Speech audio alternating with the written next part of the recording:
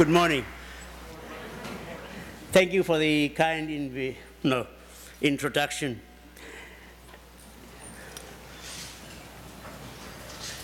A few years ago, they named a school after me in a small village in Holland. That's not the point of the story. The school was celebrating its 400th anniversary.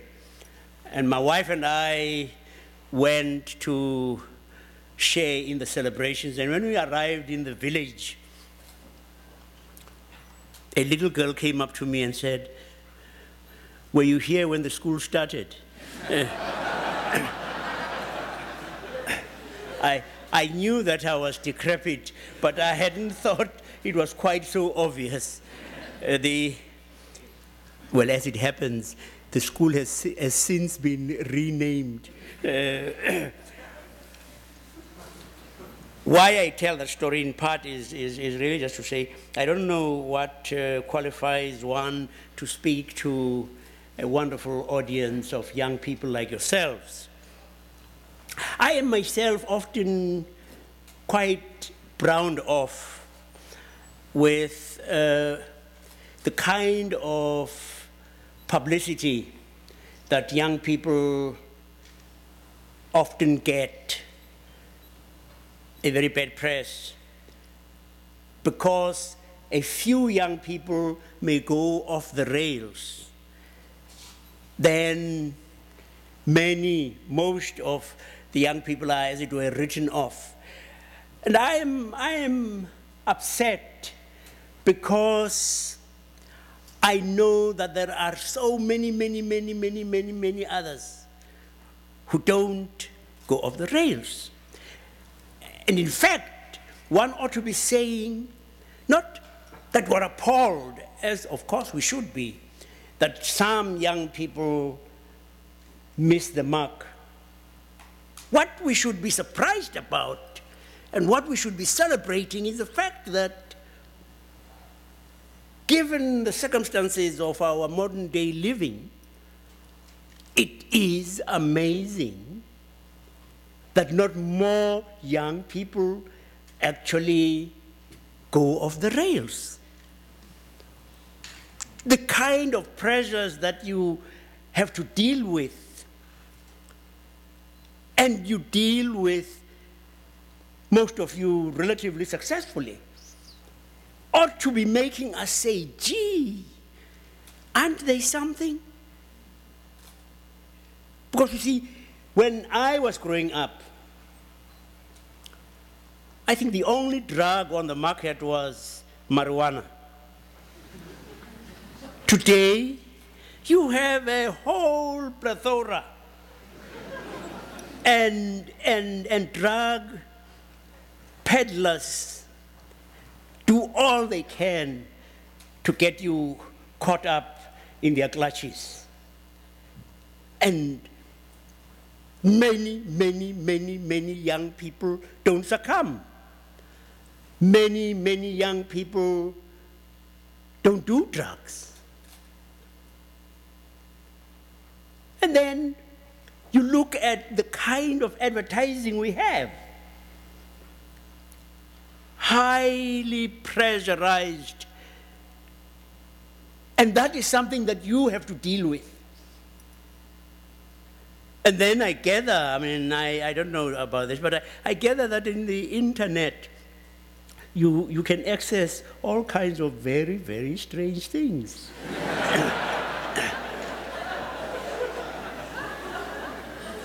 And really, I come to say, I salute young people.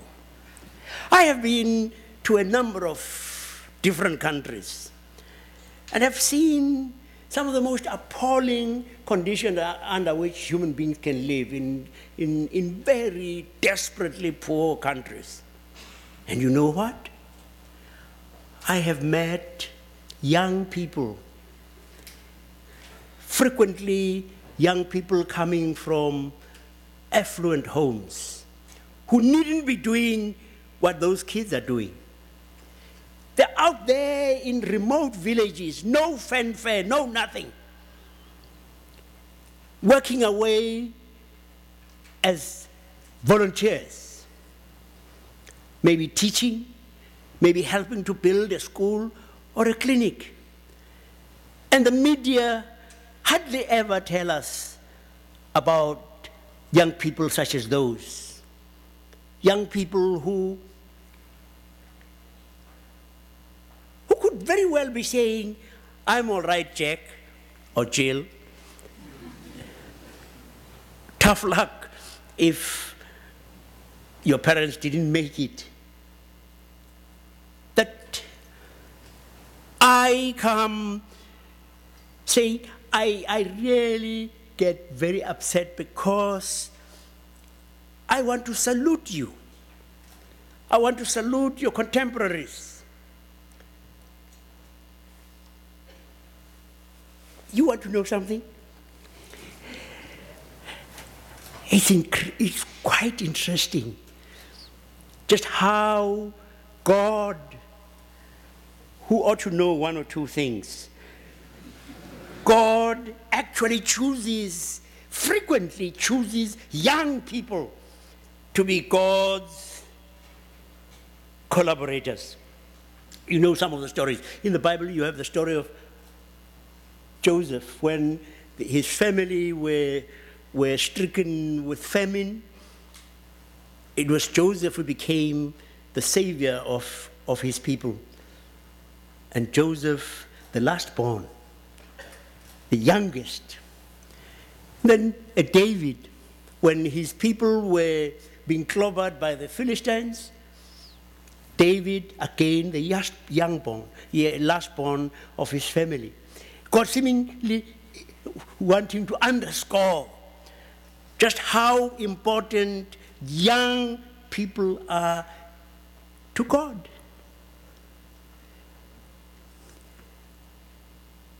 At one point, God calls Jeremiah to be a prophet. And one of his excuses is, no, God, no, please, man. No, you can't be serious. I'm too young. And even, for those who are Christians who know,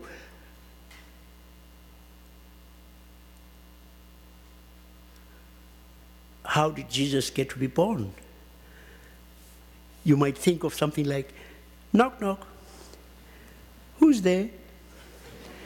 Gabriel. Gabriel who? Gabriel the archangel. Hi, Mary. Hi, Gabriel. Mary, yes. God would like you to be the mother of God's son. What? You know, in this village, you can't scratch yourself without everybody knowing about it. And you want me to be what? An unmarried mother? Sorry, I'm a decent girl. Try next door. We would have been a real pickle. But in fact, that Mary who says, "Behold, the handmaid of the Lord," is a teenager. And God used her to be the mother of the Savior of the world. And we could go on. You think of a Francis, but you know how when this country was fighting in Vietnam, that it was largely young people in the demonstrations and protests that they had that eventually forced this country to stop that war. And I can speak about this warmly. When we were fighting against apartheid, frequently we would call on governments to apply sanctions against the apartheid government in South Africa, and they wouldn't want to do so. And you had President Reagan, who was very greatly loved, totally opposed to sanctions. It was not exclusively, but largely students at university and college campuses who did something that you wouldn't have thought was possible. They helped to change the moral climate of this country so that Congress passed the anti-apartheid legislation and even had a presidential veto override. So I speak very, very warmly, with passion about what I know young people can and have done. And it was young people in South Africa as well. The Soweto uprising of June the 16th, it was young people who were saying, enough is enough. We're prepared to place our lives on the line. I want to finish by telling you, recently, I have been on something called Semester at Sea. Some of you might have heard about it. Semester at Sea? No, you haven't heard about it. Semester at Sea, which used to be based at the University of Pittsburgh, is now University of Virginia. There were about 700 students from different colleges, some from Germany and China, but mainly it was US students. And we started out in Nassau and sailed right around the world and docked finally after 100 days in San Diego. Now, I was confirmed in the very high regard that I have for young people. When we docked in the different countries, some would go on excursions, etc., but you'd have some students going maybe to work in orphanages in the very many different countries we had. I was invited by one of the professors to come and speak to her class about Aung San Suu Kyi of Burma. And I don't think that I got particularly passionate.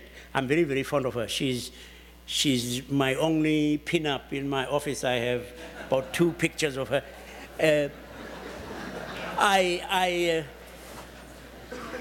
I talked about the fact that she had won an election which was nullified by the military junta, and that she has been, in 17 years, she's been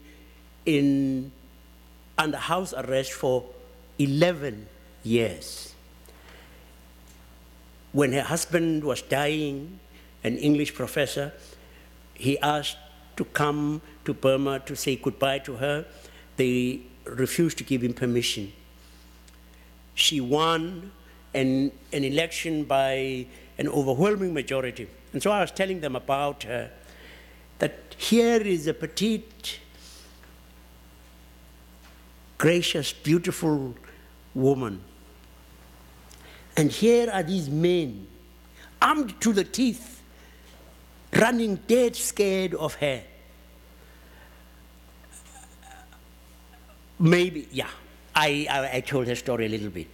And I left, and I gathered from the professor that there was a fairly lively debate after I'd left about whether Semester at Sea should go to Burma or not. This particular trip on which I was didn't go to Burma because they knew I would not have joined them. Because amongst other things, Aung San Suu Kyi has said, please use your freedom to help us get our freedom. And please, no tourism, no investment, because all of that just is used to line the pockets of these military generals. You know, about 200 of those students decided they were going to have a teach-in on the ship they had. And they got the Institute for Seaboard Education, which runs Semester at Sea, to appoint a committee to look into the pros and cons of going or not going, we lent some support. But it was the initiative of the students, and they were quite serious about it. It's marvelous to be able to say that their passion, their commitment won the day, because they were able to impress on that committee, and it recommended that Semester C will never go to Burma until there is a political change. Students, you, people like you, because you see, this world is an incredible place. Yeah, it has got a great deal of evil and suffering. I mean, you think of Darfur, you think of the Middle East, you think of Sri Lanka, you think of Zimbabwe, you think Colombia. But there is also a great deal of good. There is a great deal of good which we don't usually get to hear about. Because even with Darfur, where women are raped because you use rape as a weapon of war, just think of those AIDS workers, usually young people, who've decided they are going to go there and try and help out in that ghastly situation, and do so knowing that some of their colleagues have already been killed. But they go. But there is a great deal of good around in the world. There are people who care. Maybe they don't get banner headlines, but it is on them that the future of this continent, this globe, this village depends. You know, young people dream with God, God's dream. It's crazy. It's crazy to think that there can, in fact, be a world without war. But why not? Young people believe that this is a world that can be a world without poverty.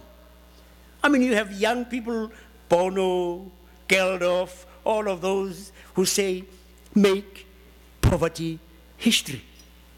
Young people. And when this country and its allies decided they wanted to go and invade Iraq,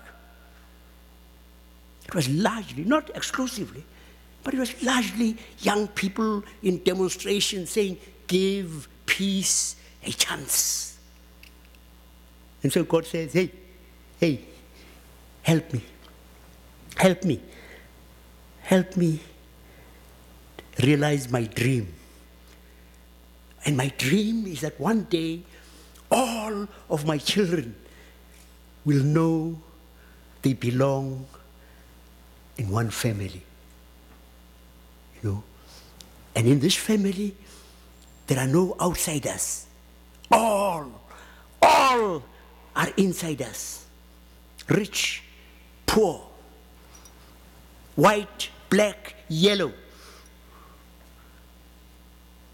Arab, Palestinian, Jew, all belong. Bush, Bin Laden,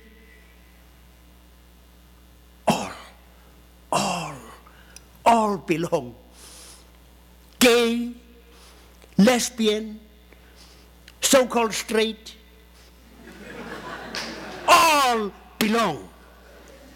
That we are family.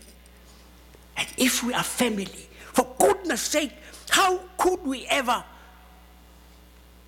countenance spending the amounts that we do spend obscene amounts on what we call defense, when we know that a very, very small fraction of those budgets of death would ensure that my children, your sisters and brothers, everywhere, would have clean water to drink, would have enough food to eat, would have a decent home, would have affordable health care.